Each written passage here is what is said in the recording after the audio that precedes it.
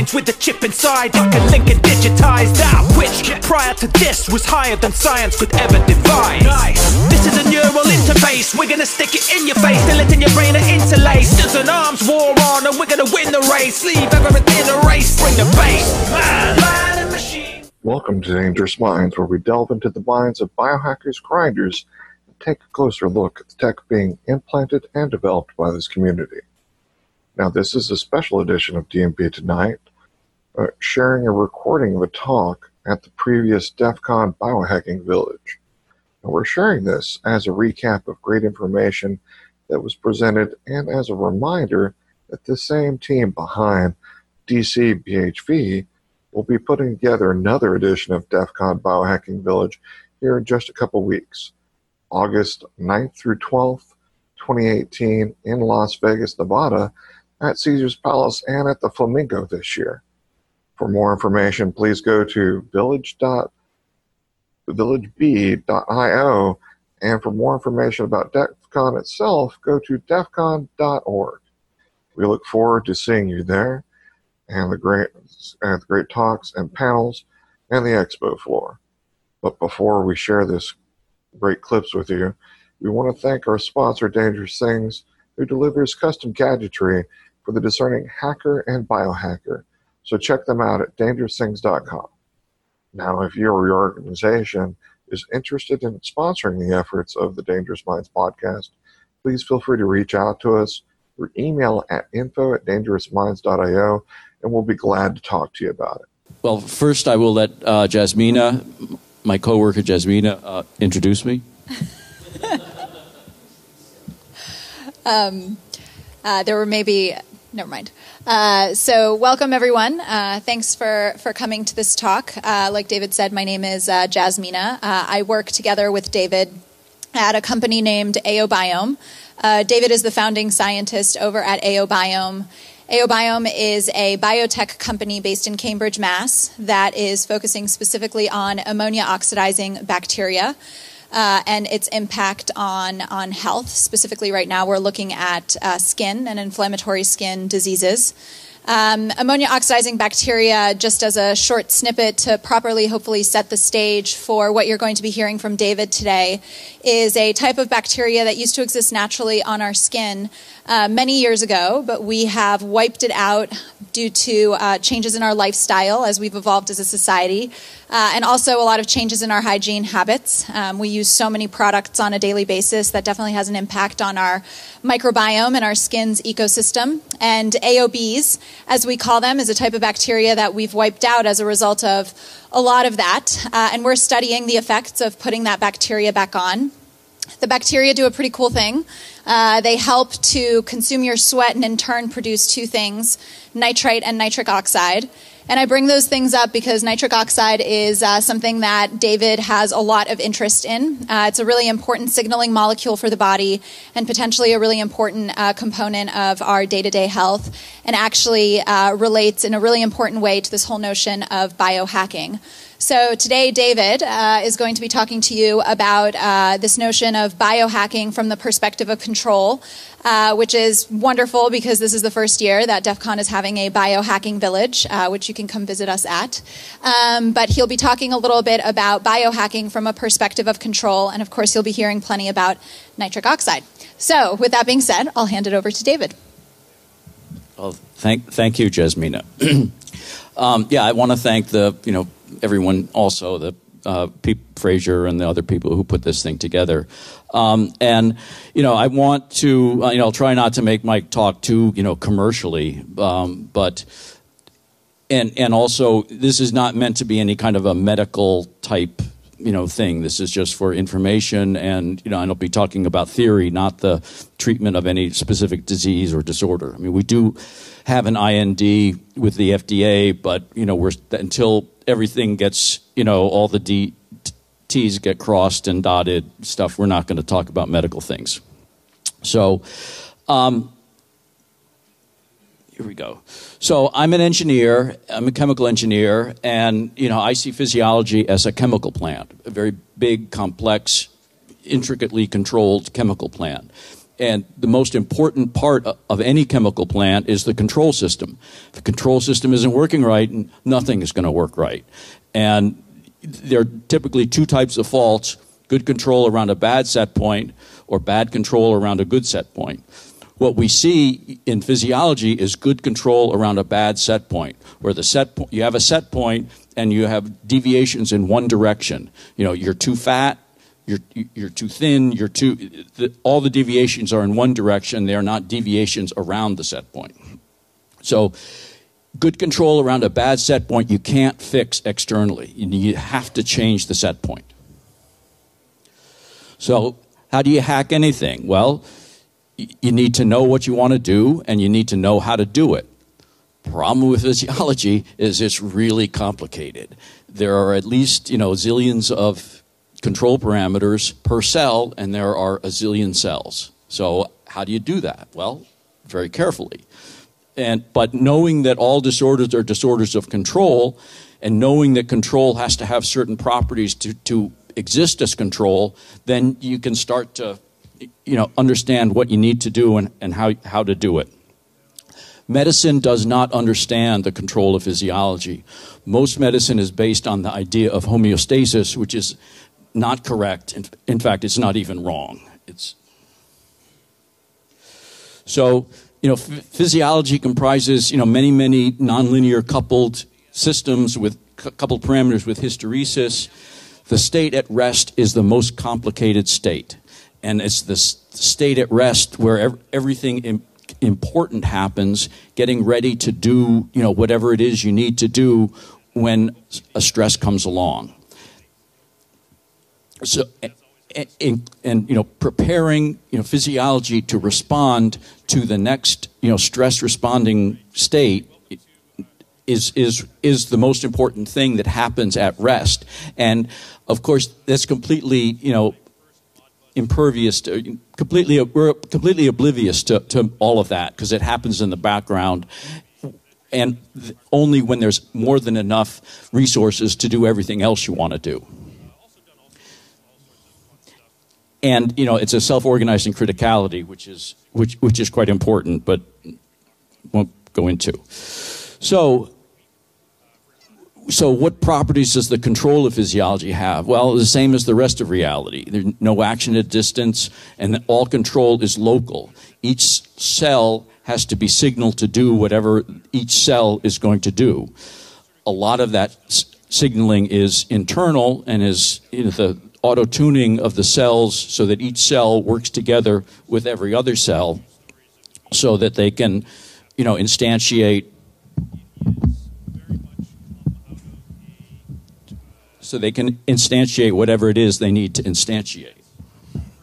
And it's that the local self-tuning, auto-tuning of control that allows cells to, synchronize their behavior so that ensembles of cells can work together and do things collectively as an organ, so that all the cells in the heart can beat together, so the cells in the brain can work together to instantiate thinking, which we still have no idea how that happens. But we know, a single neuron can't think. You need ensembles of millions of cells, and they have to be all doing, different things, which we do not understand. So to summarize, looking at physiology as a control system, all disorders are disorders of control, and mostly good control around a bad set point, and you need to understand that. And the most important way to regulate that is to let the auto-tuning kind of do its own thing. And if the auto-tuning isn't working, then nothing else is going to work. So, but we're not just human cells. Our microbiome, we have 10 times more cells and 100 times more genes in the microbiome than we do in human cells. So, and those cells also, control themselves and each other and interact with the rest of things. The microbiome is more complex than the rest of physiology put together. And nitric oxide is one of the singularly important, signaling molecules that keeps all of those things in sync. And ammonia oxidizing bacteria are a keystone species because they live on the skin and couple ammonia in sweat into NO and nitrite. And our hypothesis is that they set the background level, and that's a key parameter. In the environment, everywhere you find ammonia oxidizing bacteria. That you find ammonia and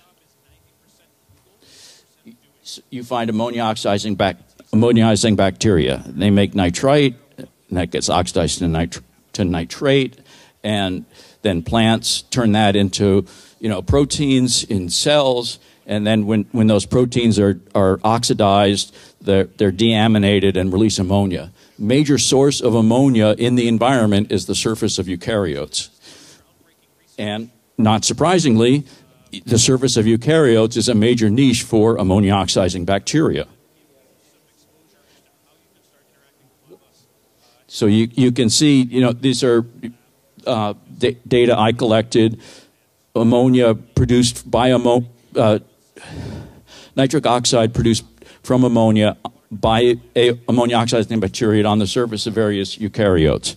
And these are eukaryotes separated by hundreds of millions of years of evolution. It's a common common pathway for many organisms. The most important fact about nitric oxide is that all nitric oxide sensors sense the sum of nitric oxide from all sources, including the background. So what happens, nitric oxide synthase makes NO, it diffuses a distance and then activates a sensor. Each sensor senses the sum of nitric oxide from every source, including the background. But the background isn't constant. The background is a global control parameter. The physiology moves up and down depending what it's trying to do. And that moving it up and down changes all nitric oxide pathways simultaneously. So it becomes very complicated. And because you've got hundreds or thousands of pathways that are synchronized with a common background that's going up and down, the control problem becomes quite difficult. So how did humans develop this kind of stuff? Well, our ancestors evolved in Africa, and they never bathed. It was too dangerous. Every water source had parasites and crocodiles and alligators and predators and who knows what. So they stayed away from the water. And so living in a tropical place with sweating every day, you're going to have ammonia on your skin, and it would be not possible to not have ammonia oxidizing bacteria living on your skin. It just there's no way to avoid that.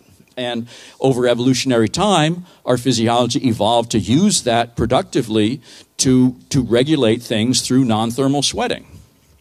And my hypothesis is that's why we have hair, to provide a niche for these bacteria, and why pubic hair is regulated by androgens, because a low nitric oxide state is a high androgen state. And so high androgens, you increase hair growth in various places, and that expands the niche for ammonia oxidizing bacteria. NO levels go up, and the androgen level goes back down. So there's a normal feedback that regulates the niche size of ammonia oxidizing bacteria. And in the wild, the Yanomami tribe is measured to have ammonia oxidizing bacteria on their skin, multiple different strains, and this is a tribe that has never been contacted and doesn't have the Western pathological bathing practices. So the most important part of control is control stability. If you don't have stability, you don't have control.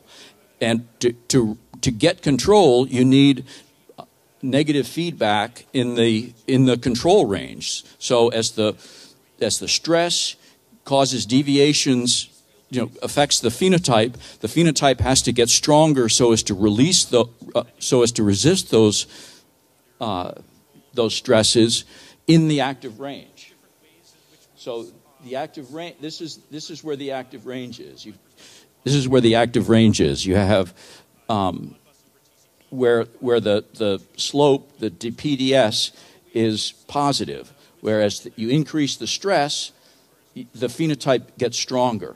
And if you exceed that, then things start to go bad, and the first thing that's lost is ability to reproduce, and that is a feature because it avoids wasting resources during a time that's not good for reproduction. And if there are not enough resources to stay alive, there certainly aren't enough resources to try and reproduce.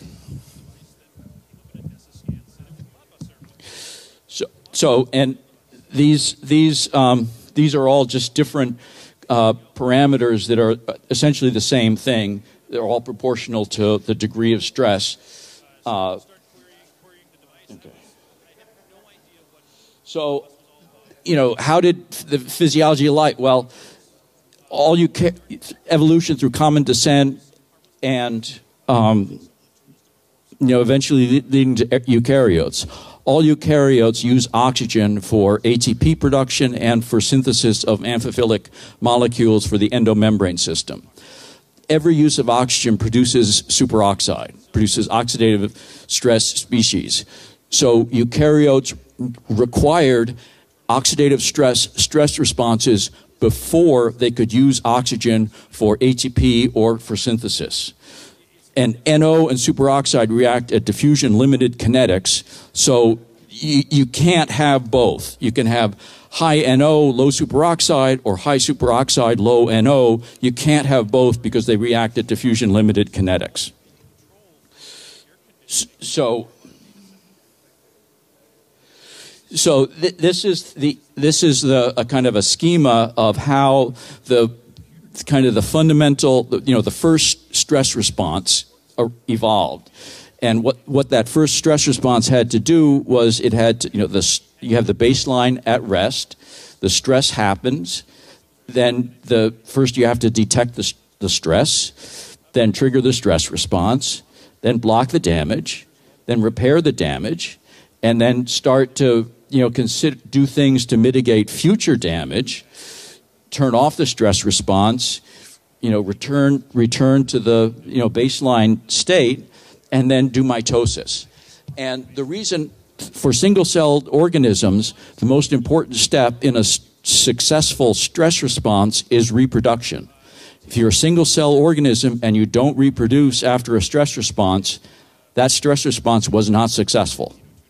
So, that's my hypothesis. That is why products of oxidative stress are mitogens and are used to regulate the cell cycle, both to stop reproduction when things are bad, when there aren't enough resources, to slow down and even stop the cell cycle, and then to trigger the cell cycle after everything becomes good enough to reproduce. So that's the archetypal control system that, controlling reproduction for single cell organisms. There's nothing more important. So with oxidative stress being that fundamental a thing, it's not something, it's too important to be set by things like diet. And all the large placebo-controlled clinical trials of supplemental antioxidants show essentially no effect on states of oxidative stress. That oxidative stress is too important to be set by diet. It's set by the oxidative stress control systems. And so, diet is just not important in that. So here are a few of the NO pathways that are important, and you have superoxide and NO. NO reacts with superoxide and radicals at diffusion-limited kinetics. with SGC to make cyclic GMP. This is down in the sub-nanomolar range. All the heme enzymes are regulated by NO. All thiols, and there are a zillion thiols. So how do you hack the background level of nitric oxide? Well, there are 4 generally recognized ways. Eat a lot of green leafy vegetables because of the nitrate content they have, and that's well absorbed and goes on the tongue and is reduced to nitrite, and it is well recognized to be an important health benefit. Aerobic exercise, the shear on the blood generates NO and also bone strain. Mindfulness meditation raises the nitric oxide through neurogenic production of NO, and then AOB on the skin, turn ammonia and sweat into NO and nitrite. Okay, so the fundamental stress response is to divert resources to survival, and it's all resources, especially ATP. And ATP is energy to do work, and NO is more like the control signal that regulates the allocation of that. And under fight or flight, you turn off healing to free up ATP to get a few more steps running from the bear. And that's why stress causes adverse health effects, because physiology is diverting ATP away from healing into immediate consumption. So the hierarchy of substrate allocation, survival is number 1, and then repair damage, anticipate future needs, and then reproduce. And the plasticity response, that's where muscle hypertrophy gets after exercise. It's not the damage during the exercise that's important. It's the repair and plasticity afterward. Okay, so how to hack physiology from a control perspective. That everything that affects physiology is coupled, and stress makes everything worse because control needs ATP to mitigate all bad things. And so you don't have the resources to mitigate bad things, then you can't, and you're SOL. So the way to do it is you have to let the auto-tuning do its own thing. The cell-to-cell communication that regulates myriad things that each cell does. And so the kind of 4 fundamental things that you need to do is be kind to everyone, be nice to everyone, do no harm, do well by doing good. Keep your microbiome healthy, eat food, mostly plants, not too much, and then get the right amount of exercise and, rest and sleep and, all these other things. And all to maintain a low stress state so that you can, your normal repair and things can do their thing and repair and, keep everything ready so that if a bear comes in the back door, you can turn it on and run faster than everyone else. Okay, so here are some examples, which I probably only have time to go through a few of them. Adverse effects of stress that are systemic, but they're hard to deal with because there are no treatments for these things, and because they really are bad control, and it's disorders of control, and it's good control around a bad set point, and you need to shift the set point. So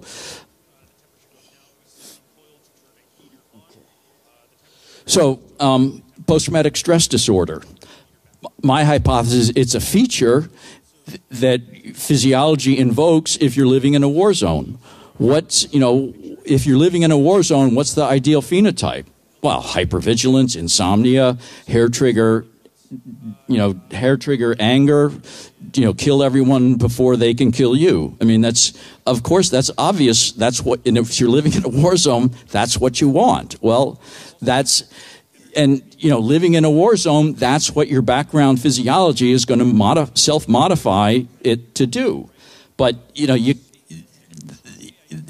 that's a problem if you're trying to, live back in civilian life where you're not in a war zone. And the only way to get out of it is to have auto-tuning, tune its way out. And that's, not being in a war zone and letting auto-tuning do its thing.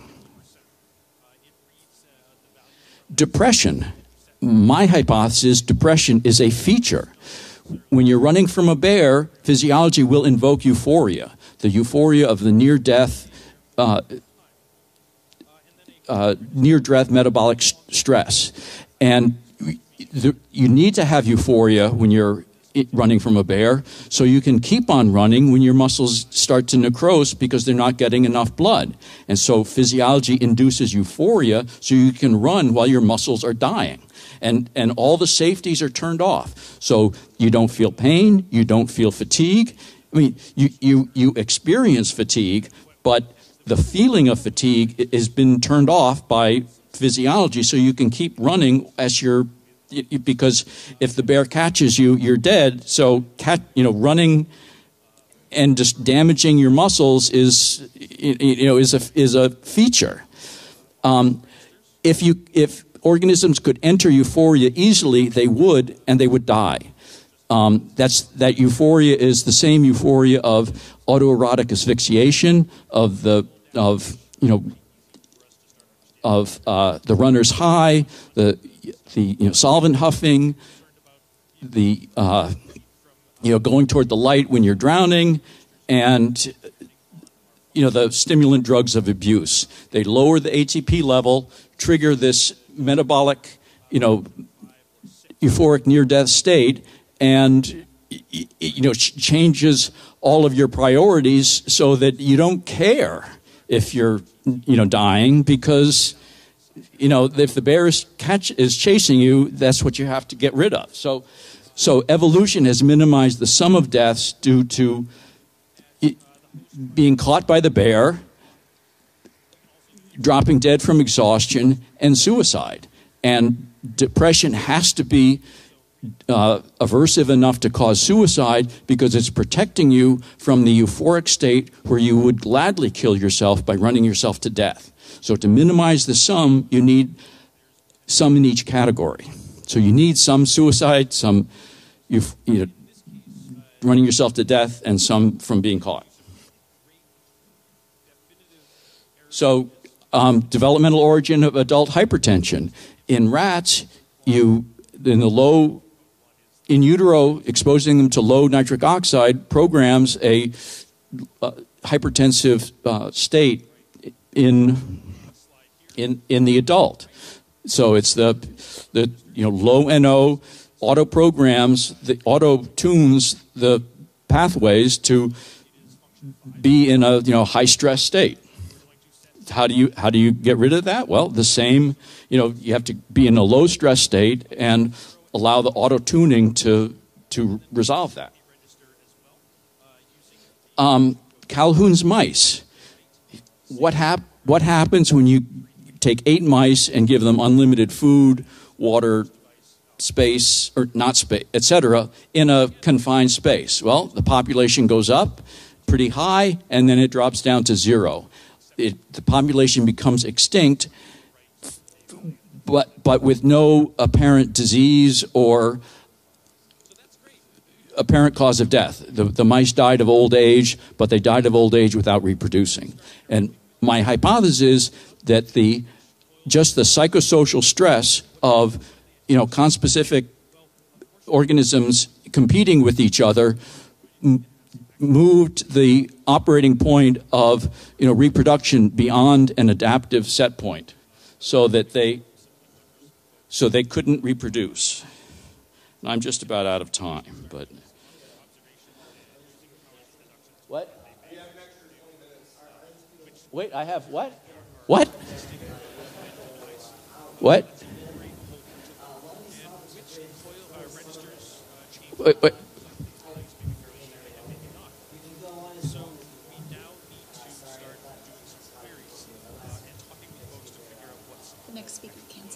The next speaker canceled. Why didn't someone tell me that? I would have gone a little bit slower.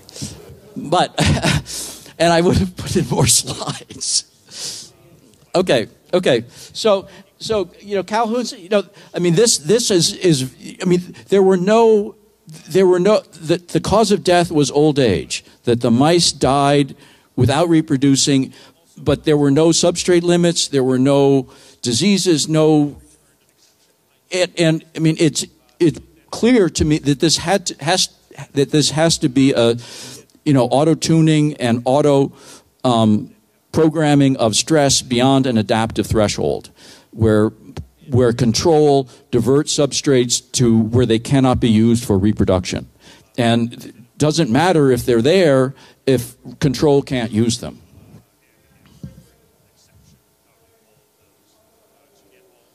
Okay, this data is human. The male-female ratio at birth, and over the last 70, 80 years. And what's very interesting is that the ratio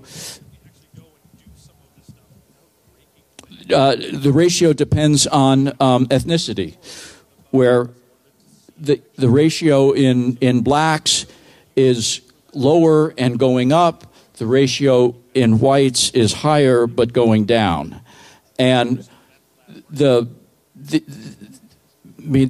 no explanation for that in terms of endocrine disruption, because blacks and whites are too similar. I mean, they have the same endocrine systems. They're living in the same environment, eating the same food, eating the same.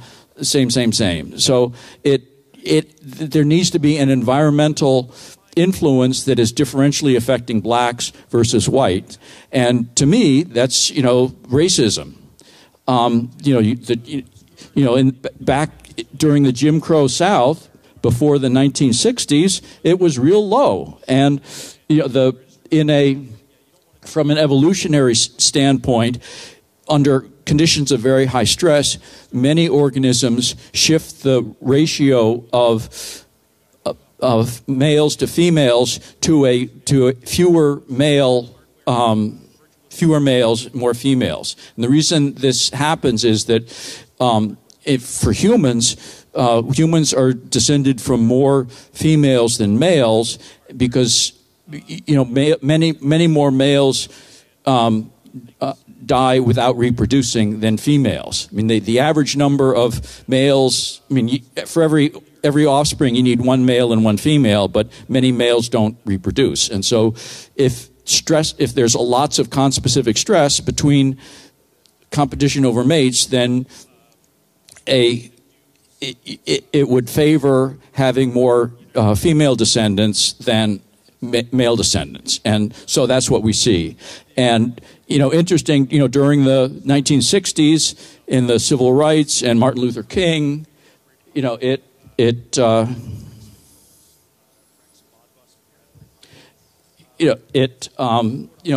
increased, and the ratio increased a lot, and but has been increasing ever since. I attribute this to the reduction in racism that's gone on since the 1970s. We're still not there yet, and the decline in whites, I'd say that's probably the increased misogyny and increased stress that modern living is causing on us, on everyone. Okay, so why are there so few women here? Well, we know why, because of misogyny. And, putting people under stress, triggers, fight or flight, triggers resources away from repair and healing and, maintaining good health. And hurts, especially hurts the people being bullied, but it also hurts the bully themselves. And what this tells me is that the modern misogyny is beyond the peak, the DPDS peak, and so where it is having adverse effects, that an increase is not making the phenotype more robust, is making the phenotype less robust, and so it's actually causing harm to people in the environment.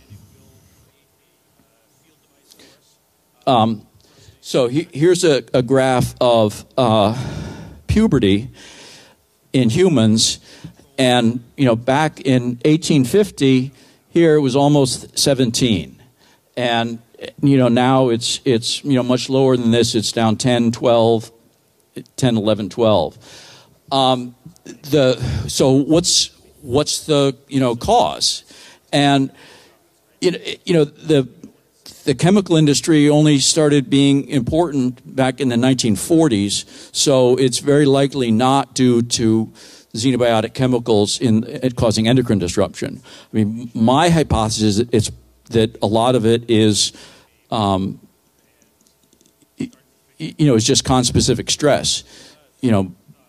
Stress on women, stress just being in a stressful environment because there are more people that can be mean and bad to you, and early puberty is not benign. It does associate with lots of other endocrine disorder type things: polycystic ovarian syndrome, infertility, asthma, diabetes. So again, the shift of control is being hammered beyond an adaptive threshold, where the phenotype is becoming less robust. So how does a bully know that the bullying is effective? Well, the bully can vicariously feel the pain of the victim. The way the bully does that is through the same neuroanatomy that is used to detect your own pain, and it detects the crosstalk. If you feel vicarious pain, that also triggers fight or flight in you to prepare you for whatever is causing pain in your environment. So bullying hurts the bully as well as the victim. And so, I mean, that's, that if you want to hack your physiology, you hack it by, being nice to everyone. If you look at a map of heart disease deaths, where are they most prevalent? Well, down in the South. Well, why is that? Well, where is racism the worst? Well, down in the South. So, is that correlation or causation? Well, we don't know, but all the physiology points to it being causation, and that being a racist asshole is not good for you.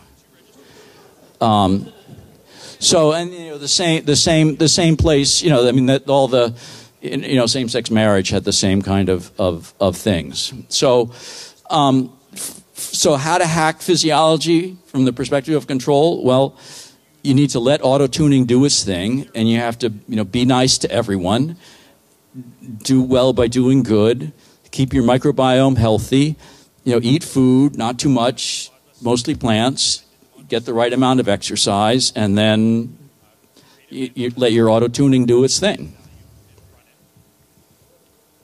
Any questions?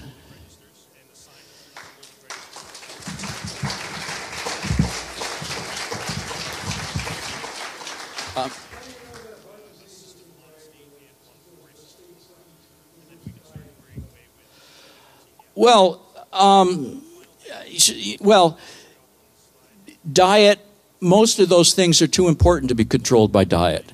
And there are really, the way diet studies are done, they're all self-selected diets. And you can't impose a diet on someone because they won't stick to it. And so I think most of these things are too important to be set by diet, and diet, food choice is part of the control system by which you control your intake of antioxidants. And if you're in a high oxidative stress state, you don't want antioxidants because physiology has to generate more free radicals to get rid of them. So, no, I'm quite sure it's not diet. I mean, yeah, you can make things bad with diet, but these are people not trying to kill themselves with diet. I mean, they're, you know, so, okay, yes?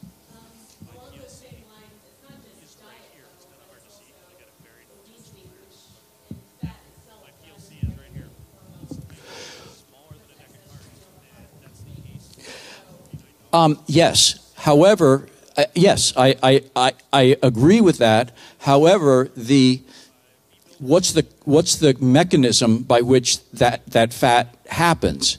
I mean, my hypothesis, it's, you know, triggering fight or flight, and when you trigger fight or flight, you shift metabolic load of muscle to carbohydrate, and because you're trying to maximize ATP production in muscle, so that you can take a couple more steps from the bear. The way muscles do that is they do glycolysis in muscle and export lactate. And then the lactate gets consumed elsewhere, like the brain, or gets converted into fat.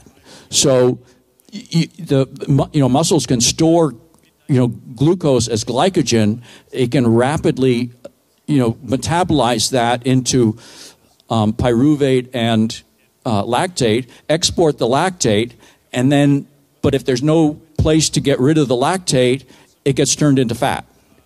But then you have a carbohydrate craving to replenish the carbohydrate that was stored in the muscle as glycogen. So, you get this ratchet, you do some kind of exercise, you make lactate, you turn the lactate into fat, and then you can't turn the fat back into glucose. So you have to replenish the glucose by consuming carbohydrate. So that's my, yes?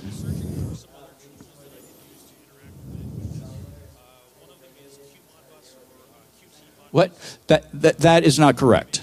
That is not correct. Homeostasis says yes, it's regulated in a narrow range. That is not correct.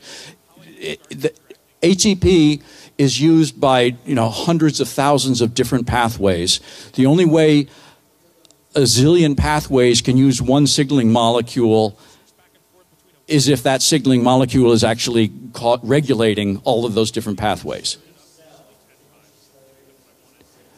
Each cell regulates its own ATP level, yes.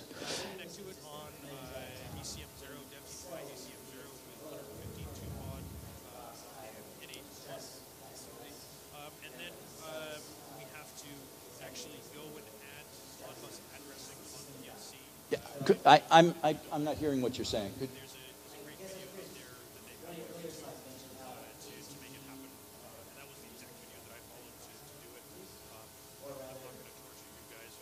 This one? The ATP set point is regulated in part by nitric oxide. Nitric oxide and guanylyl cyclase co-regulate. Nitric oxide and ATP co-regulate guanylyl cyclase to change the activation so that a low NO level also corresponds with an ATP level. So ATP and NO go up and down in sync.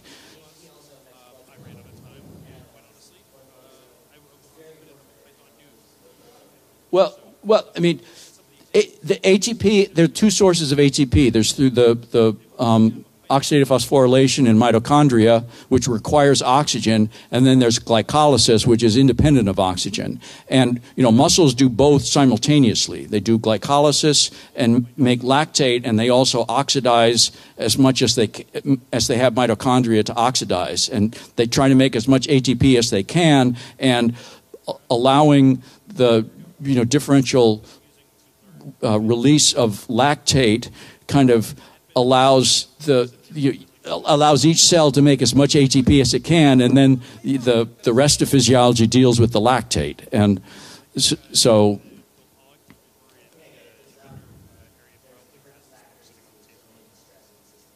well, I mean, when you're running from a bear, you can run until your muscles necrose, and until the cells die. And what that says is that ATP, when muscles are dying, is at its lowest, the lowest point that it can reach. And the muscles will let you do that because muscle cells dying is a feature. I mean, there's nothing else that they can do, and so you're not saving any ATP for anything else.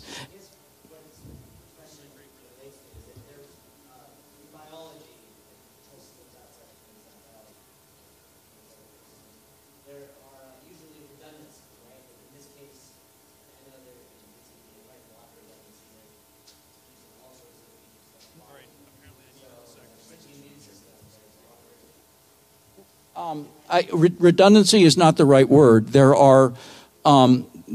is. When you're running from a bear, there are no redundancies. I mean, the physiology it diverts all resources to survival, and will kill you if there aren't enough resources. I mean, that's you can run yourself to death. When you're in the runner's high, there isn't some emergency power source that comes on. What's happening is that essential systems are being turned off, but they're being turned off in a gradual hierarchy because you don't have enough ATP to power them. And so, well, yeah, I mean, you can turn healing off. I mean, you can hold your breath for, a minute. You can't hold it for 10 minutes. But if, you had to go through a zero oxygen atmosphere, you could hold your breath. Well, it's the same thing with, ATP. There's a cell state called ischemic preconditioning where cells change their physiology such that they produce and consume much less ATP, and they are then resistant to ischemia during the period of ischemic preconditioning. And every cell exhibits that kind of behavior, and it's a very complicated state because there are, a zillion pathways that are modulated up and down, and we don't fully understand it. But it is a very robust thing. You subject a heart to a few episodes of brief ischemia, then it becomes much more resistant to ischemia for the next 24 hours or so. And there's some background physiology thing that's going on, but that ischemic preconditioned state cannot be permanent. If it could be permanent, cells would enter that permanently and have more ATP to devote to reproduction. So they don't do that. So there has to be some long-term cost to ischemic preconditioning. Okay. Yes.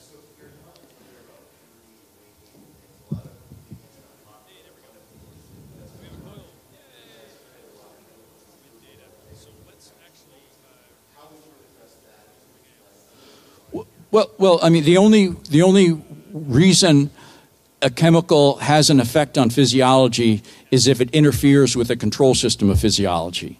If the chemical didn't interfere with the control system, it would have no effects. And the decline in the age of puberty, that started occurring much earlier than the synthetic chemical industry. I mean, the synthetic chemical industry didn't really start until the 1940s, and 50 years earlier, the decline in age of puberty was already very well underway. And I mean, it's multifactorial, and but we know it's stress responses integrate all of the environmental effects together. Because stress physiology has to integrate everything together in order to mobilize all resources to deal with whatever stress is going on. So, any more questions? Yes.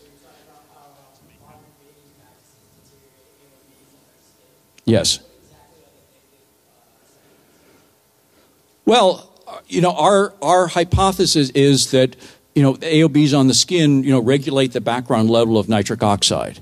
And if, nitric oxide is the main regulator of when you're in fight or flight and when you're at rest, shifting the set point of that will move you more into a fight or flight all the time, and decrease the fraction of resources devoted to repair and maintenance of physiology. And so it will tend to shorten your life and make you and act like the way chronic stress. So I'll also pipe in here just talking about the skin as like a very basic example, because that's about as far as we are when it comes to the science.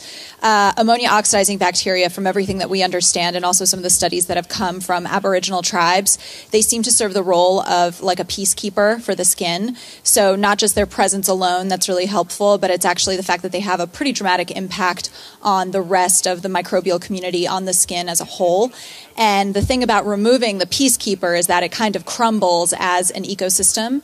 And what it seems like is happening is that losing the peacekeeper allows the bad guys to kind of take over a little bit more, or at least leave the skin a little bit more susceptible to potential problems. And we've potentially made that even more dramatic with incredibly pervasive uses of everything from antibiotics and, of course, antibacterial everything, and the fact that even that so many products of ours have preservatives in them, which are effectively antibacterial. So when you think about consistently applying these products every single day, multiple times a day for some people, think about what you're doing to that microbial community. And I'll add to that by saying that, unfortunately, the bad guys grow back faster. So bad bacteria that are pathogenic have those really quick doubling times, whereas the good bacteria like AOBs take 10 to 12 hours to grow back. So you're removing the good guys and the bad guys are growing back faster, just leaving your skin more susceptible to something serious like infections, or something less serious like, some inflammatory disorders, or even just basic crazy uncomfortable skin dryness or oiliness or something along those lines. Yeah.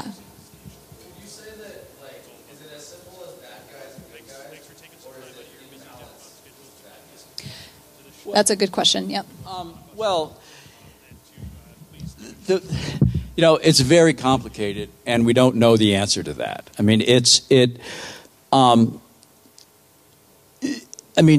who's a good guy and who's a bad guy probably changes over time, and depending, what's going on in your environment and your health and, lots of other things. So, but I think the AOBs are a keystone species. They're the only type of bacteria that convert ammonia into NO and nitrite, and they're the only bacteria that derive energy by doing that. So there are other bacteria that can reduce nitrate in sweat into NO and nitrite, but ammonia levels in sweat are 1,000 times higher than nitrate levels. So there's a much larger pool of ammonia to convert into NO and nitrite. And, my hypothesis, one of the first things you do when you go into shock is you have profuse sweating. And the question is, well, why? I mean, it's, you're going into shock. Why would you release, water? I mean, you want to keep that to keep your blood, But my hypothesis is to generate nitrite to, in your hour of need to, block all the hemes and prevent reperfusion injury. Have there been any control experiments with, let's say, how AOBs exist on the skin? Is it, the introduction of water, the cleaning ritual, is it the product that you use that takes care of it, or is that something that just Well, we're still doing, research in that area. I mean, I've been working on this for maybe 10, 15 years, and, doing my science experiment. I stopped bathing, I put the bacteria on, stopped bathing, and kind of see what would happen. And, was surprised when things did happen. And, went to the literature and, found out, oh, that pathway is related to nitric oxide. And do you have plans to do experiments with wait, what? Could you repeat that? Do you have plans of extending that experiment to a larger control? Yes, we do. It's we're a startup. We're trying to, bootstrap our way up to, from just me to, the whole world. I mean, I would like to see 1 billion people a day use this, but anyway.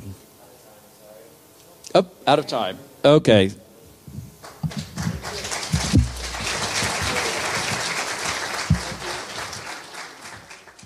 Special thanks to the team at the DEF CON Biohacking Village for sharing this recording with us.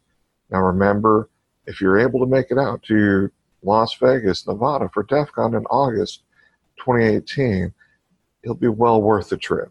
But the panels and the topics covers are just a small portion of the action. With the activities and networking available with the other attendees is the true payoff. Now, to get more information about Biohacking Village, again, go to villageb.io. That is their new website for this year. So take a look. The schedule is up, and more information about new, exciting new changes this year are on the website now live. So you, our loyal listeners, if you'd like to know more about the journey we take weekly, check out the DMP homepage, dangerousminds.io, or go to Facebook /Dangerous Minds Podcast. And please keep in mind that events like these are listed on the DMP Google Calendar. And if you have an event that you would like to add to it, please feel free to email us or send it to us on Facebook, and we'll be glad to add it to it. Now, all of us want to thank you for joining us as we explore further the tech and the people behind it within this fastly growing community of biohacking, grinding, and implantable technology today. If you like the programming we share and the work we're doing in the community, please feel free to support us by going to our Patreon page, becoming a supporter at www.patreon.com/Dangerous Minds. Please feel free to reach out to us, questions or comments, and perhaps we might one day talk to you about the work and or projects you're exploring and or developing. Until next time, seek the spark. Man and machine weave like a tapestry, man, what a team. Man and machine, human minds can't handle the dream. Hot scientific progression is steamrolling, there's no preventing it going ahead. Now we're intrinsically linked with technology, biology as we know it is dead.